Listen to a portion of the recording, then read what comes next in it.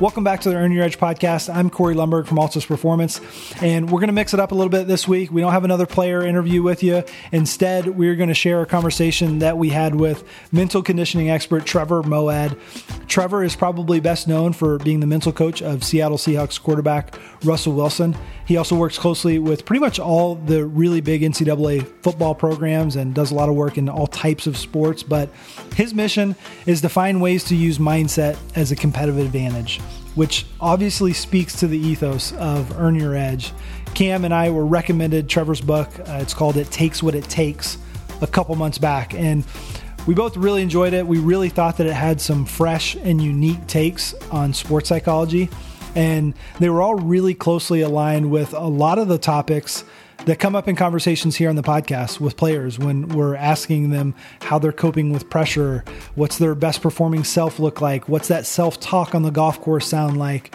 And Trevor has some really interesting tools that he can help us add to that conversation. So we're really keen to go straight to an expert to discuss some of those topics for this week's episode. So please enjoy episode 70 of the Earn Your Edge podcast with Trevor Moawad.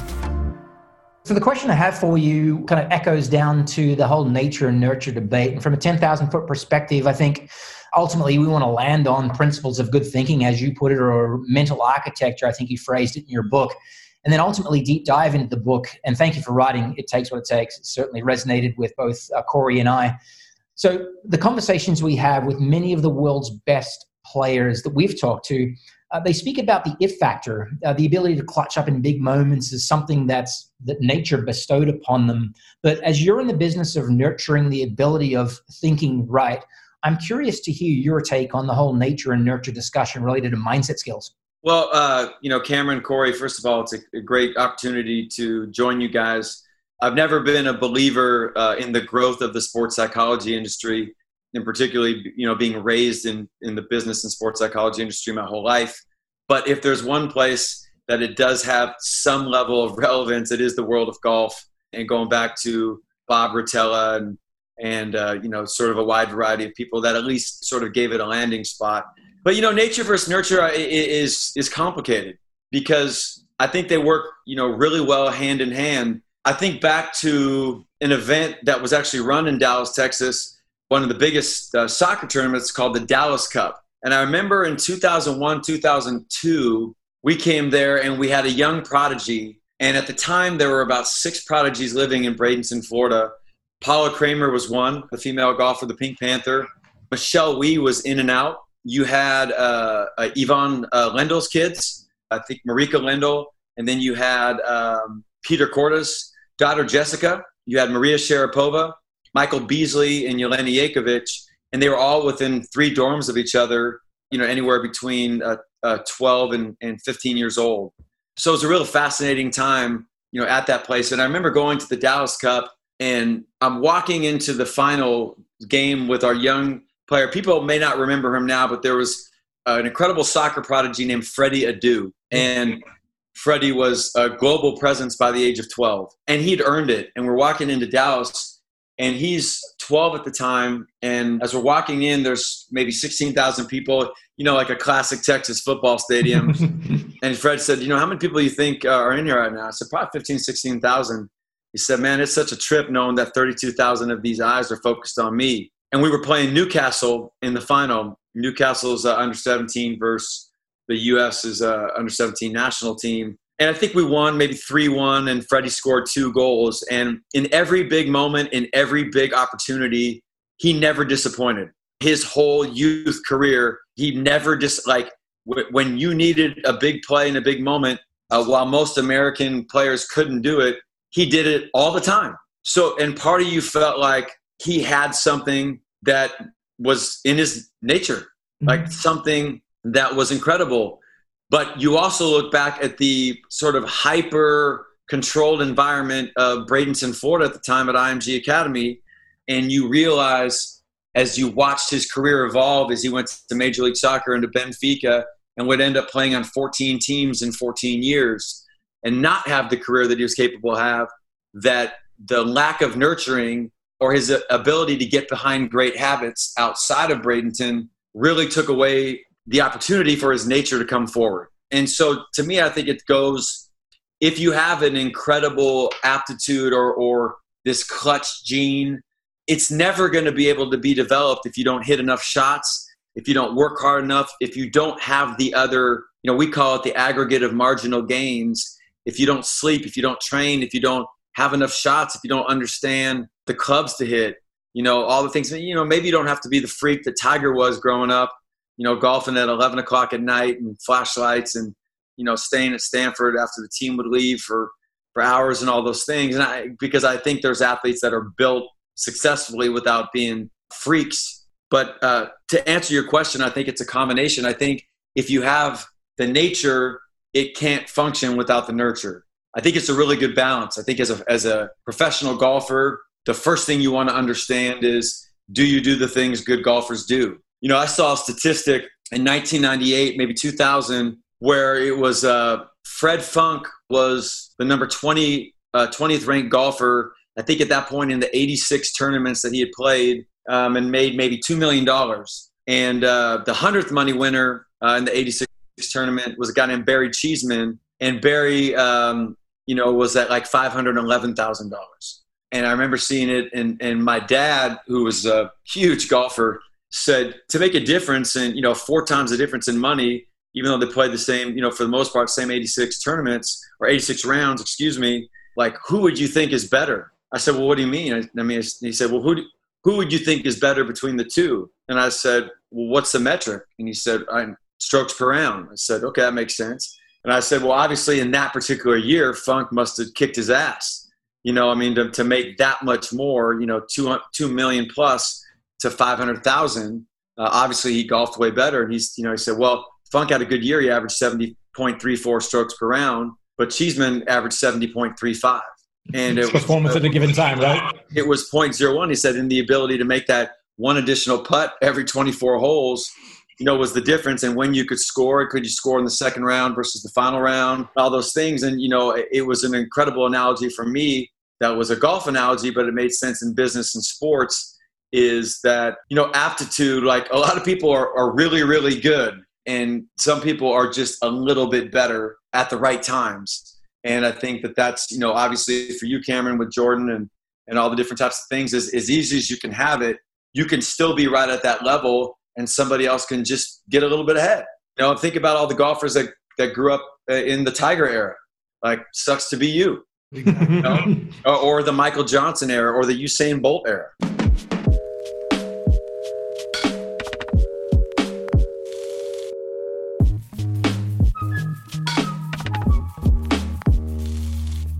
I want to go back a little bit to what you discussed at your time at IMG, because I think that you had access to a large number of young athletes that were developing and learning and that you could influence. And you listed just a second ago all the ones that we know and that we would have heard of. And I heard you mention it as the Hogwarts for sports, which I think is a really cool way to think about it for those that don't know. Particularly for back then. I think it's right, marketing. Exactly. Yeah, sure. Clown show now. But there were, as many of those, that the success stories that we've heard of, there was plenty that we haven't heard of, right? And that's just inherent to any kind of a talent identification program like that.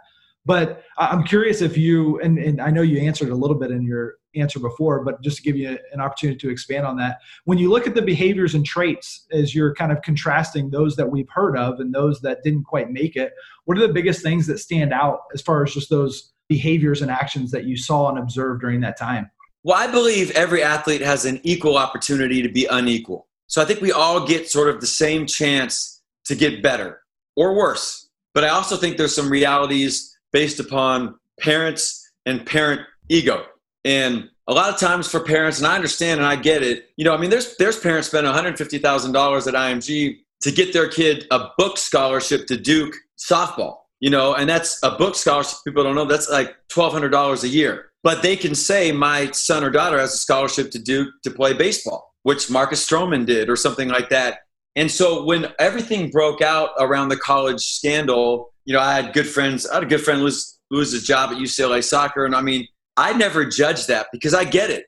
I know how important it is at places like IMG, in places like Texas, for parents to be able to say, oh, my son is a 2 handicap and is going to play, golf at Arkansas like Coach Ledbetter's kids did. and different types of things. Like there's value to that, but there are also some strategic mistakes if you don't just follow the plan. And the one thing I would share is I remember, Yvonne Lendl, there were so many great parents around there. I remember Yvonne Lendl would stop by a lot. And for people that don't know, Yvonne Lendl, he was kind of like the bad guy of tennis in the 80s. And you had like Connors, who was the good guy. God knows what McEnroe was.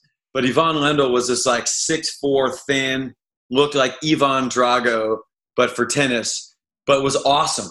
And now he had obviously, God got him back in a unique way. He had like 4 daughters, and he's in Bradenton, and and they're all golfers. So, but he would come by and we would talk a lot. So we were doing an evaluation of those 6 athletes I mentioned, and he knew all the sports. And I said, who's going to make it? Who isn't? And I'll never forget his discussion about why Paula Kramer would make it and why Michelle Wie wouldn't. And Michelle, at this point, like I said, she was in and out. And I think at that point, she was spending some time being coached by David Ledbetter. And I didn't know anything. I've been around golf, particularly being the director of training at IMG Academy. But, I'm not a golfer because I spent so many weekends, married like in college football. If I come back on a Monday and say, I'm going to go golf, like my wife would tell me to go play in traffic. It just wasn't going to be in the cards for us, even though I lived on a course. But I'll never forget, he said as a parent, it's a real difficult decision about moving your kids up. And he said a lot of times you want to move the kids up because A, you have the bragging rights, and then B, it stretches them physically. But if the kid didn't learn how to win at the first level that he or she was, then it doesn't make sense to move them up, particularly in golf, because so much of golf is learning how to win, learning how to close, learning how to play under pressure.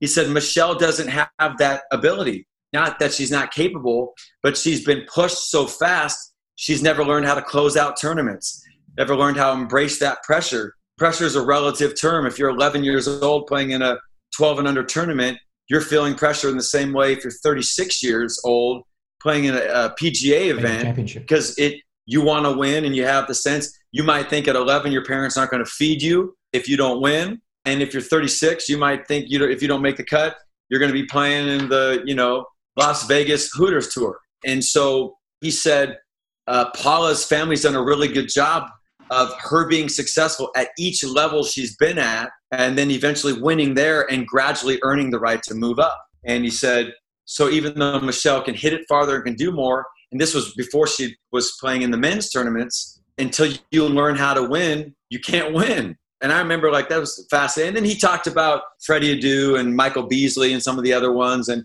Sharapova, you just knew, even though she wasn't the best athlete, she was really thin. Sharapova is the most dominant psychological athlete I've ever seen in my life, and that includes Nick Saban. For what reason? It was interesting, Cameron.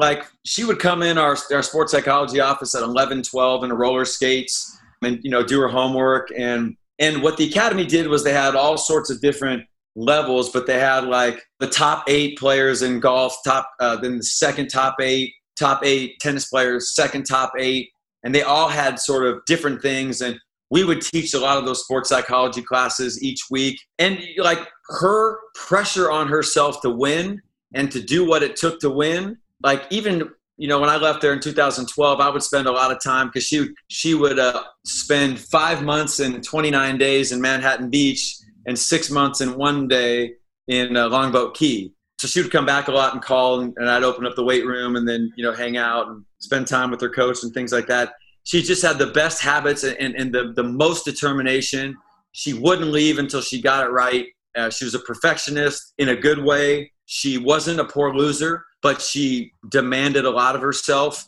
And then when moments got big, she wanted to be in those moments, even though she didn't win all the time. And she was looking for that opportunity. That's a big part of the nature. You want to be in that pressure, but I don't know that you're born with that. I think your preparation has made you believe that you're ready for that. It's interesting you say many of the things you've just said, going back a few minutes, you talked about leveling up at the right time, and Ricky Fowler and Kevin Chappell, an array of other players that we've previously interviewed echo that sentiment. Also, the desire to want the ball or want to be in that situation also is echoed in our conversations. Recently with Adam Scott, one of the world's best players, he talked about he builds confidence based on feeling like he has prepared correctly. And that's his foundation or the anchor that allows him to put forth in those situations where people may wilt under pressure. An attitude of confidence says, I've done the work and therefore I'm entitled to hit this shot now, and I'm entitled to hit a great shot. Let's go back a little bit. One part we've skipped over is origin story. And I think it's a really interesting origin story, your origin story, that is, that finds us probably leading into a conversation about one of the tenets of the book. You know, your dad, Bob Moawad, might be considered one of the foundational voices in a positive psychology movement. But yet one of the major tenets in your book is neutral thinking. Can you take us back to where this ideology, maybe this ethos of yours of neutral thinking, came to life and how it, I guess, germinated out of the petri dish of growing up Bob Moawad's son? Yeah, I think that's a great question. You know, first of all, I think my dad, you know, as being one of the pioneers in the early 70s, right? And going into that, he was a coach and a teacher. But, you know, in the mid 70s, when we started with Lou Tice at the Pacific Institute, the world was only framed up through two lenses, negative thinking and positive thinking, you know, and you had sort of the seminal book, which had Christian elements to it, but had a lot of sort of non-secular elements and secular elements. Norman Vincent Peale's The Power of Positive Thinking. And, you know, you had a lot of that stuff. So I think my dad was part of the times, like where he came up, all right, well, we don't want to be negative, so you're going to teach positive psychology, which was really starting to grow then and take off in the business world. But for me, I always really struggled with it. And I was also raised, you know, we weren't allowed to watch the news, no national news, couldn't listen to country music. We could only watch sports and the radio and the weather, which my dad thought the weather was agnostic. So in our house, we minimized the negativity that was allowed. So I think my dad was onto something by doing that, because, you know, his family were immigrants from Lebanon, and he didn't, you know, he wasn't raised that way in particular. So that was part of it. But I think secondly, the idea of being told constantly to be positive, you know, when I was 3 for 11 in a basketball game, or I didn't do well academically, or I was, you know, facing other challenges, I struggled with it. But I did believe that negativity worked negatively. And so I wasn't going to go down that road. So I was kind of lost a little bit. So I would try to be positive. I had affirmations. I had cards. You know, they started me with, you know, psychology, cybernetic waves at 4 years old, and affirmations and all that stuff. My parents were far from hippies. It was, you know, it was the education my dad taught. And a lot of it was habits and behaviors and a lot of the traditional elements, but certainly the power of positive thinking was big. And my dad signed every letter positively, Bob Moawad. I think where, you know, I got sick in college, I had to drop out, and I really started to understand. I think in general, Cameron, Corey, most people think like the whole mind thing is just bullshit. You know, like it's just, yeah, it would be good if I was better at it. I think people genuinely agree with that, but it feels optional. You know what? I can be an asshole today. I can have a great mentality on the course. But like for me, I was probably not that much different. You know, even though I was raised, I was probably smarter than most people with it. But when I got sick and dropped out of college, had to miss a year of sports, had to do all sorts of different things. Like then all of a sudden, man, like this was not bullshit to me. And like this is, like if my mind wasn't going to work the way it needed to work, my head went to the space that I might not make it, and I'm 18. And that's what it took for me to really understand it.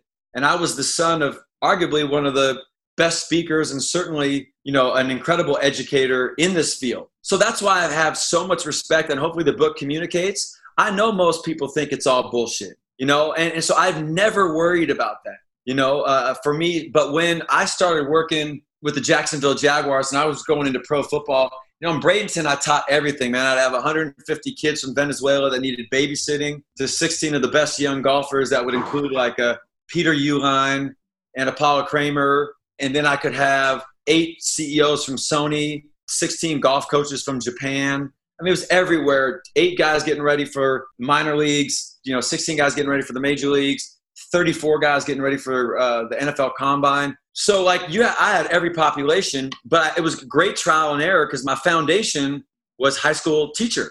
And so all of a sudden I realized quickly, like that doesn't work. That doesn't work. That doesn't work. That doesn't make sense. Wow, this works with everybody. And so, what I started to understand was everybody universally agrees that negative thinking is not good for them. And even the biggest assholes that I would meet, and your sport has got some great assholes in it, let's be honest. When I would meet them, like none of them could say, I'll tell you what, the more I say dumb things out loud, the more negative I am about myself, the more of the wrong things I watch, the more bad input I get about my future, and the more I externalize how bad I'm going to play in Augusta. I'll tell you what, that helps me play a lot better golf. Like nobody's going to say that. No one. Like nobody will say that. They know that that's not true. The question is the belief that you can do something about it. So a lot of times you accept, just like a par 5 might be difficult with a dog leg, you accept your own brain as a dog leg that you got to play on every course. And why do you accept that? Because the people that have been teaching sports psychology have picked all the wrong things to teach. In my mind, it's all hard. Everything's hard. Like being positive is hard. Meditating is hard. Affirmations are hard. So I started thinking about to me in all my years around great athletes, they're less about what they do and they're more about what they don't do. They're more about what they don't say. They're more about what they don't watch. So how can I help them not do some things that are going to make them better?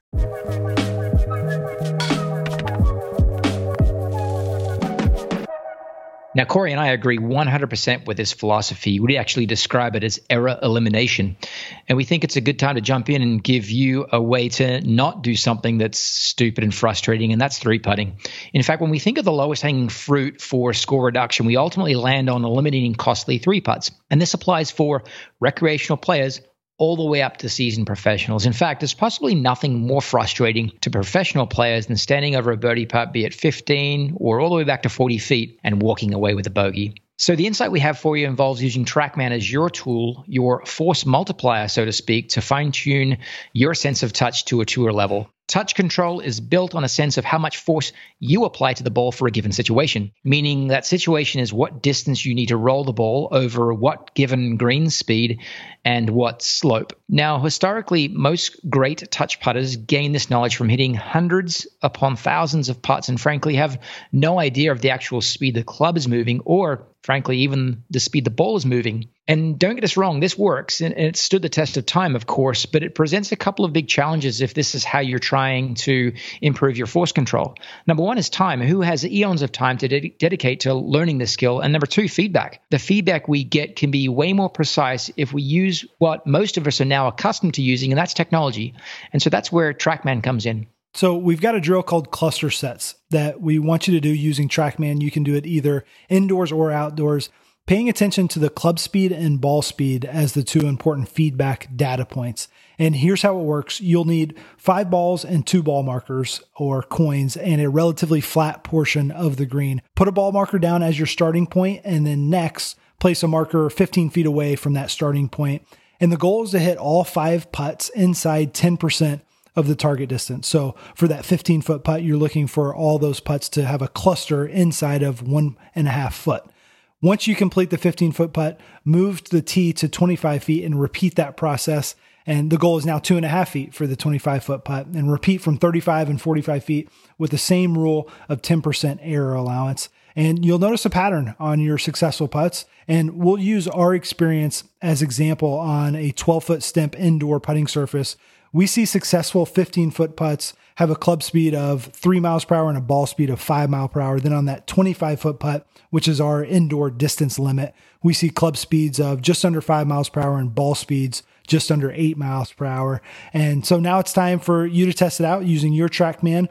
Remember the goal of the exercise, all 5 putts inside 10% of that total distance. Pay attention to the feel for the club speed and the ball speed reported by TrackMan, and hopefully save yourself that frustration of turning those birdie opportunities into bogeys by eliminating 3 putts from your rounds.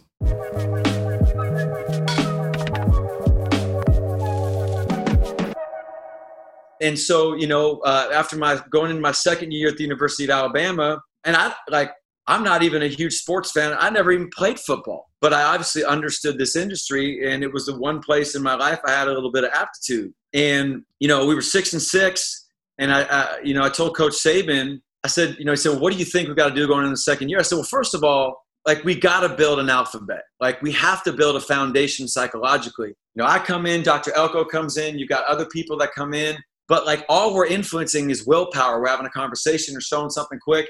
Guys are getting excited. And then by the 13th hole, they're like, yeah, this isn't me. I'm going to go back to being exactly who I am. And so willpower will always lose to who you really think you are, your self-image. So we had to build a foundation. I said, well, we're lifting in the summer. We're playing 7-on-7. Why don't we do mental conditioning? He said, great, come every week. I'm like, I'm not going to Tuscaloosa every week. I had 80 employees in Bradenton. But so we found kind of like a middle ground, and we really started teaching just a basic foundation. Number one, it was built on case studies. So we studied Tiger, and then at the same point, we'd studied Jamarcus Russell. Why did Tiger make it? Why was he starting to struggle? And we had unique access to the real information, which connected a lot to behavior, obviously some to health. We studied Drake.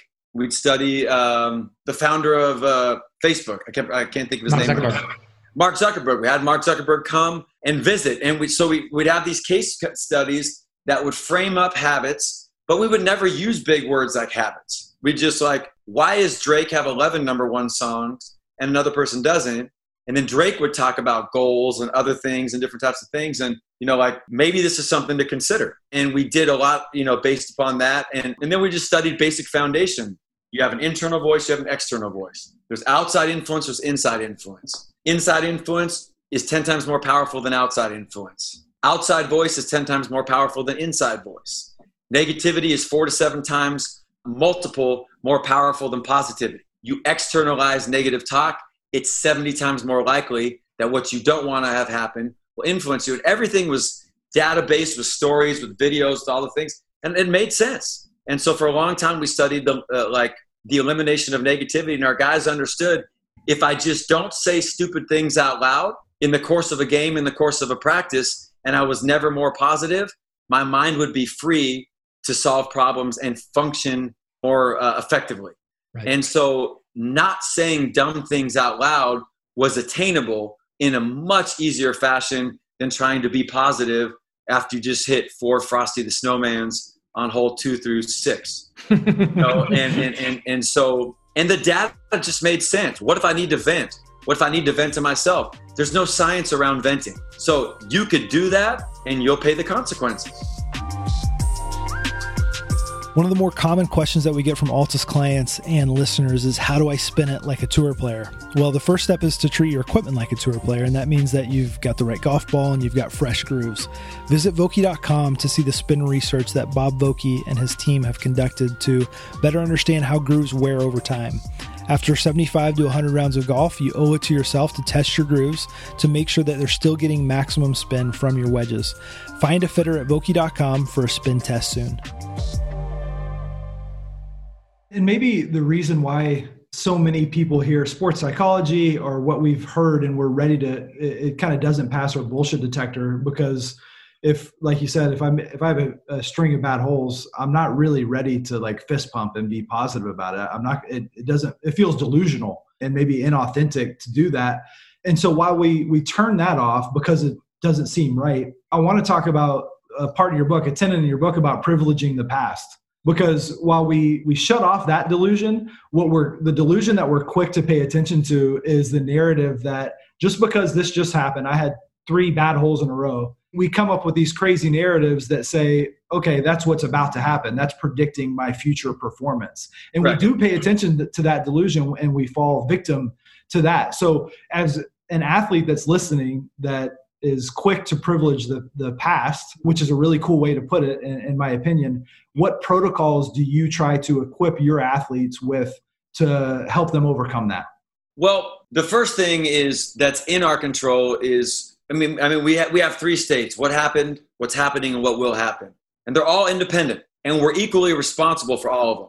So if the first round you played 4 bad holes and you shot a 75, you're responsible for that. But independently, each hole has a history and a life of its own. But our hard wiring is going to look at the negative holes a lot more influentially than we're going to look at the good holes.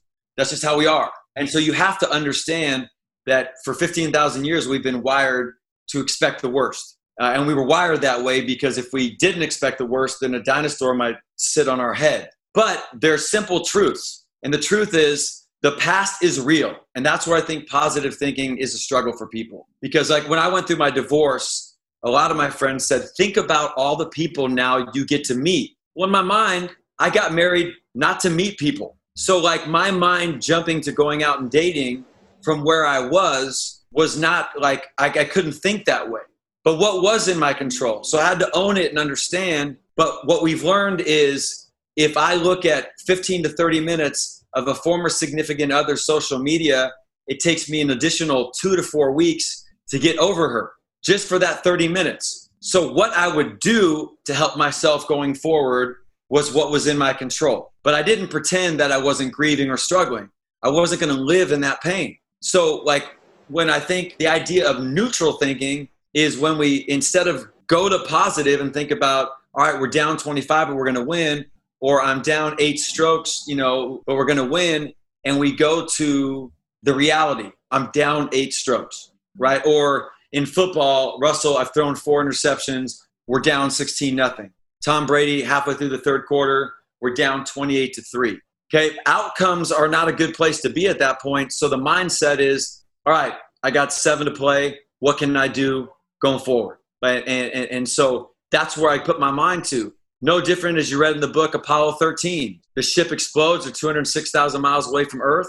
Can't think about landing on Earth. Your mind's not there. But if you go to negative, which so many people do, privileging the past, saying, hey, I'm just being realistic, you're not being realistic. Because when you go to negative, it's 70 times more powerful. It immediately closes your brain and takes your current present into your future because it can't recover from the negativity in time. So bad things are still happening in the next 3 or 4 shots. And now you're not changing your thoughts. You're basically living the same feedback loop. Whereas when you step back and say, God, so Russell, I got 4 picks. He'll look at each pick. You know what? Back foot leaning, sailed the ball up here. I own it. If I get benched, I get benched. Going forward, I need to make sure I plant my front foot forward, extend better, and make sure Jermaine runs a better route. He's going to go out and have that conversation. Second thing, he's going to go to the score and say, it's 16-0. 16-0's 2 score. We got the best defense in the league. They can make a stop. We can get a score. They can make a stop. We can get a score. That's just the reality. So just keep competing, keep playing. So neutral is the idea that the past is real, good or bad. And that goes the other way too, Corey. When you're playing really well, that doesn't guarantee that you're going to continue to play well. And you got to play all 60 minutes, right? You got to play all 18 holes. You got to play all 72 holes. And so I think neutral is this is real, but it's not predictive. What I do next, not how I feel about what happened, is going to determine it. It's resonated really well. Like our guys, you'll hear our guys at Georgia, Jake Fromm, DeAndre Swift, Kirby Smart, talk about, we did a really good job of staying neutral. We wanted to kind of downshift there because we knew as poorly as we were playing in the first half, we had a team that could play better. We just had to get behind the things that we know we were capable of doing. And we didn't want to focus on Auburn. We wanted to focus on ourselves. Nobody needed to play better. We just needed to be who we were. And our players are fluent in it. And so getting to neutral, I think, and then also in the pandemic we're in, it's going to be easier to get to the fact that, all right, the future could be different, but it's hard to be positive about the future right now in some ways. And even for the athletes, like the athletes in the NBA are going to go back, but, they're going to be tested every day. I've been through that test as part of a protocol. Like, it's scary, but you have to look at it like, okay, well, hey, this is part of the process, part of it to get back. You can get your mind neutral about it. Am I taking care of myself? Am I doing the things I need to do? As opposed to being positive. But the upside, positivity does still have value, but only in the absence of negativity. So I just think if a golfer can understand the idea of, I got to own this, but I also have to accept that hasn't happened yet. And that's where I think we got to get to. And a lot of people will, yes, it has happened because the first 4 holes sucked. So that means the next 14 suck.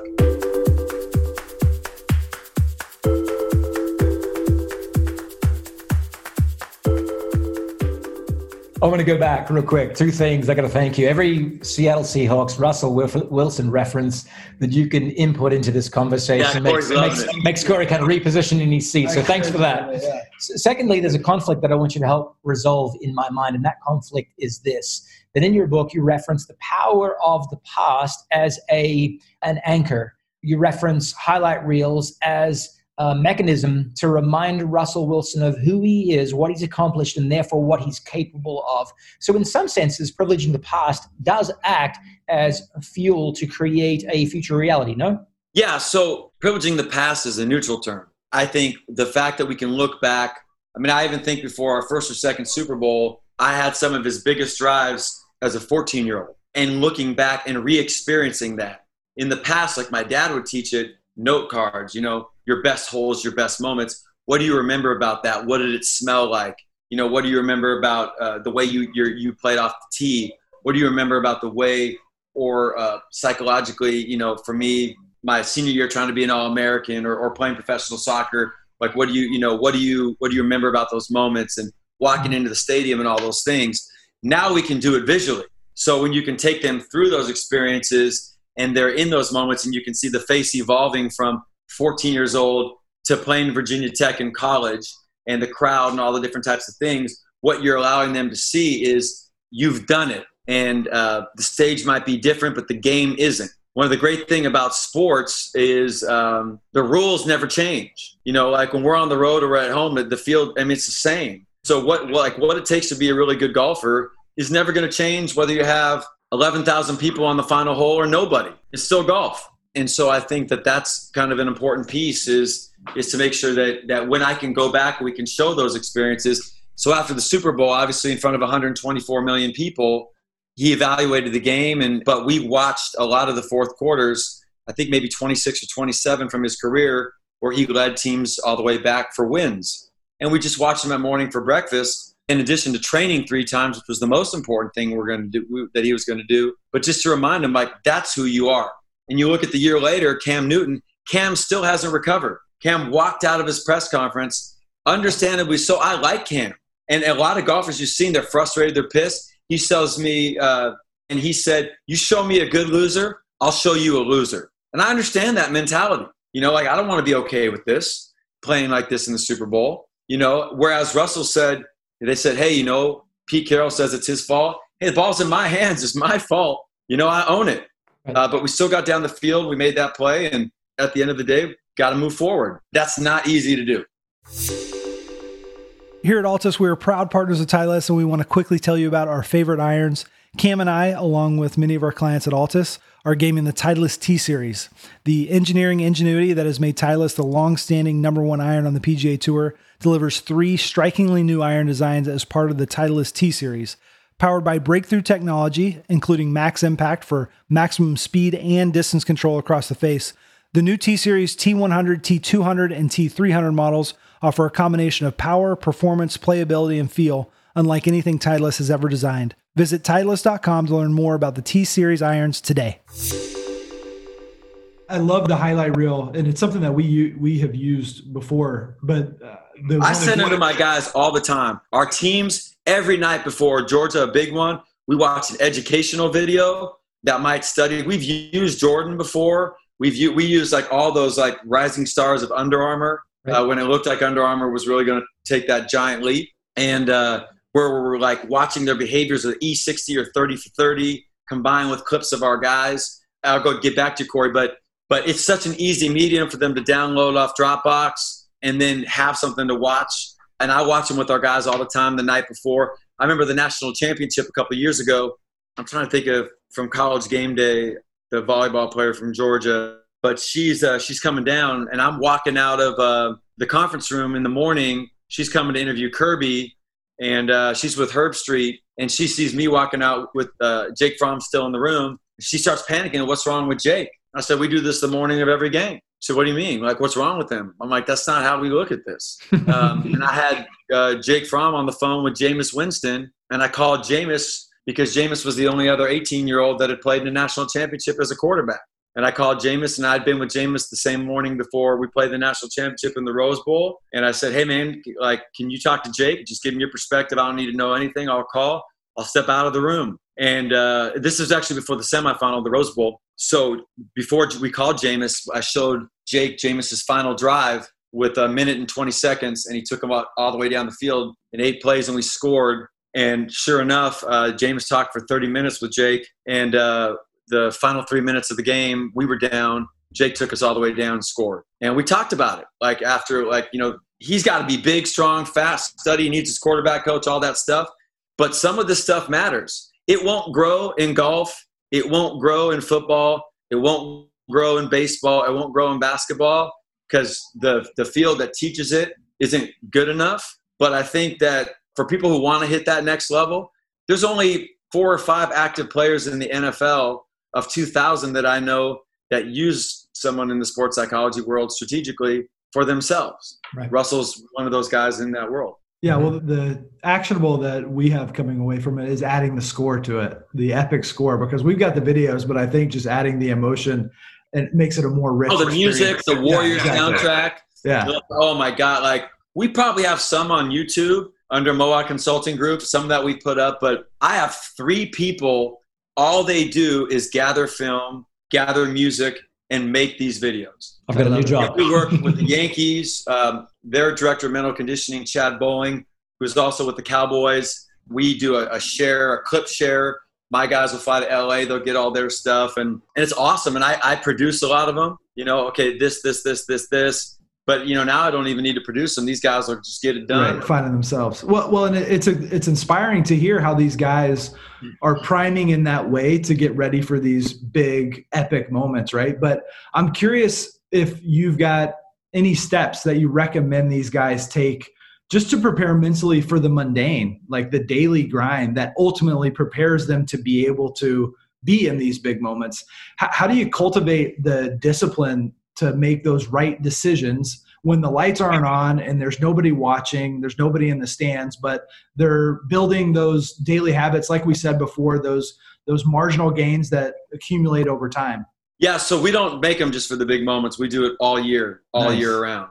So then we'll show a lot of workout video, some of them working out embedded with specials on other athletes that are talking about how they train, how they compete. We have a whole series of E60s, 30 for 30s, going back to the sports centuries of athletes training. And then, you know, evaluating training is such a vital step to being able to perform. And then, so constantly the education. But I think I love the word, Corey, priming. But, the video to me is a step to the conversation. You know, like I can get any athlete to come in and watch a video of themselves. That opens the door for he and I or she and I to have a conversation. That's the way I look at it. They're 4 to 8 minutes. Like when I would go to Russ's, a lot of the Thursday nights, we go down to the theater room and I have a lot of situational stuff depending on the circumstance, where we're going, where we're playing, what we're doing. And then that 8-minute video leads to an hour conversation. And sometimes I can go in and just have the hour conversation, but the more I can engage him, then that opens the door. And then I have a mind based upon the previous result of what that should be. And then I share him with his whole team, which is, you know, he's got a big team of people. And so we share those with everybody, you know, Friday night. And then a lot of times we watch him with a fascial tissue person and physical therapist, and we're all part of it together. So I just like it as a tool. I still think the conversation is really powerful. I still think a lot of the basic elements of psychology are key. You know, putting a blueprint, getting some things written down, having your goal. And your goal is not because you studied it in college, but because, like Michael Johnson said, if you go to Safeway in McKinney, Texas, and you write down 8 things versus go to Safeway in McKinney, Texas, and don't write anything down, you'll be a lot more functional.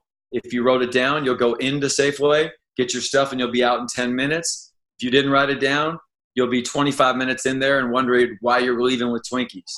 And he's like, if you look at psychology that way and you demystify it, and that was the whole goal of the book. Like, it's not, I know all these people, all these writers are like, look at my PhD. I'm for the 1% of the 1%. And we're living in the micro moments and mindfulness and all that stuff. Like, I don't even know what that is. It should not be that hard. Don't say stupid things out loud. Be very careful of what you consume, the TV you watch, the people you talk to. Have a plan. What you don't do could change your life. Be mindful of your outside language. And then as you get good at the basics, you know, then start to imagine who you want to be going forward, and start to visualize. And then before some of the World Cups with those youth teams, we'd go to the beach. I'd get the huge stereo, play the national anthem, I'd play crowd noise. I'd set them up, walking through. I'd relax the guys. We do progressive muscle relaxation. And then I'd have 10 minutes just playing the World Cup, and we'd already identified center backs, getting up, winning the ball, playing it simple, communicating, talking the back, whipping the Socceroos' ass. We got to beat the Socceroos. You know that.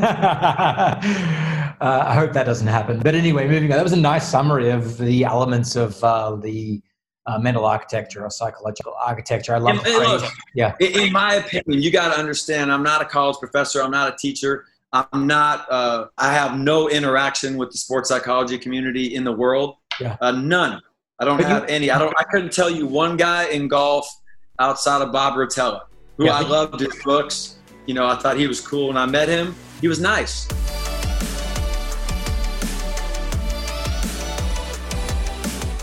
In the applied domain, and you interact with athletes, and the next question, in fact, the final question, comes as you interact with coaches. You're speaking not only to an audience of athletes, an audience of people that are trying to do difficult things, but you're also talking to an audience of those that are trying to lift them up, coaches out there. And you regularly spend time around some of the best coaches in the world, people like Pete Carroll and Kirby and Coach Saban and Jimbo Fisher and many more.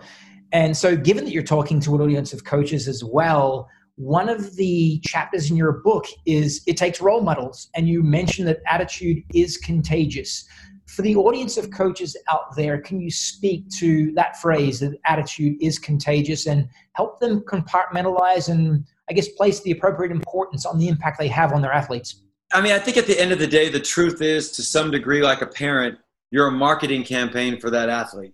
I still think they're way more influential over themselves than you are. So I think we have to be careful how we celebrate the people we coach's success and failures, because their failures mostly are on them and their successes are mostly on them. But we can create the architecture that gives them the best chance to succeed. And that's helping them understand. I think the more we can paint a picture and tell stories.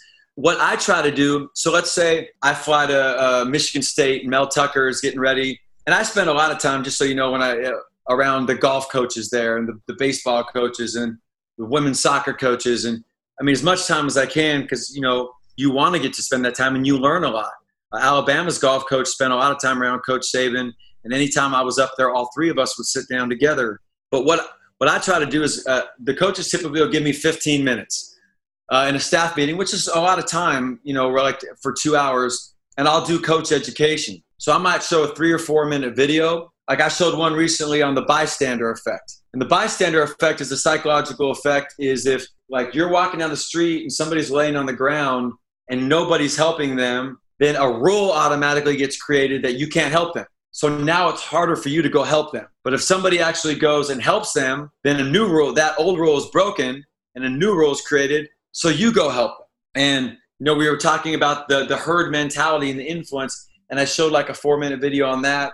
And then I presented some different things on that. Like, how do we understand a lot of times our kids don't engage in meetings and things like that, is there's an unwritten rule created that I can't talk in a meeting. And so if we can get people to talk, then the rule changes. And so we got to plant strategically and all the different types of things. I think for golfers, this is the best thing I would say. Like who you are up until now, you have to be responsible for him or her. Like that's your truth. Like that's your reality. You can't pretend that isn't good or bad. But who you're going to be going forward, you got a lot of influence on that. I follow golf. I love golf. And I don't know a lot of professional golfers. The last golfer I got to spend time with, spend a good amount of time with, I'm trying to think, maybe 5-6 years ago, was Gary Woodland. And we had an Under Armour relationship with. And most golfers who didn't act like golfers was, like the Under Armour guys wanted me to like I'm not like a traditional golfer. And so I'm more of like an athlete. Gary was more of an athlete. So I spent some time around him. But I just, I think it's an incredibly unique sport where there's so much time to get in your own way. And I think the more that you just develop some type of strategy in and around minimizing the negativity, I think that gives you a chance just to let your brain solve the problems and be more effective. Because if there was ever a process sport, just watching Tom Brady suck tells you like how incredibly challenging it is, and you sit there and say, but at the same point, it's not unbeatable. And, you're responsible for being as good as you can be. And confidence is not magical words. It's not magical mantras. It's the belief that you put the work in and you earn the time, and therefore you can cash in. And when you're ready, it's like a test. You want to be there, whether you miss it or you make it. You know, I remember in the national championship, we walked off the field, or when Tim Tebow beat us at Alabama, like, there's nothing more we could have done. We got beat. You know, when you get beat, you get beat. But man, when you beat yourself, it's tough.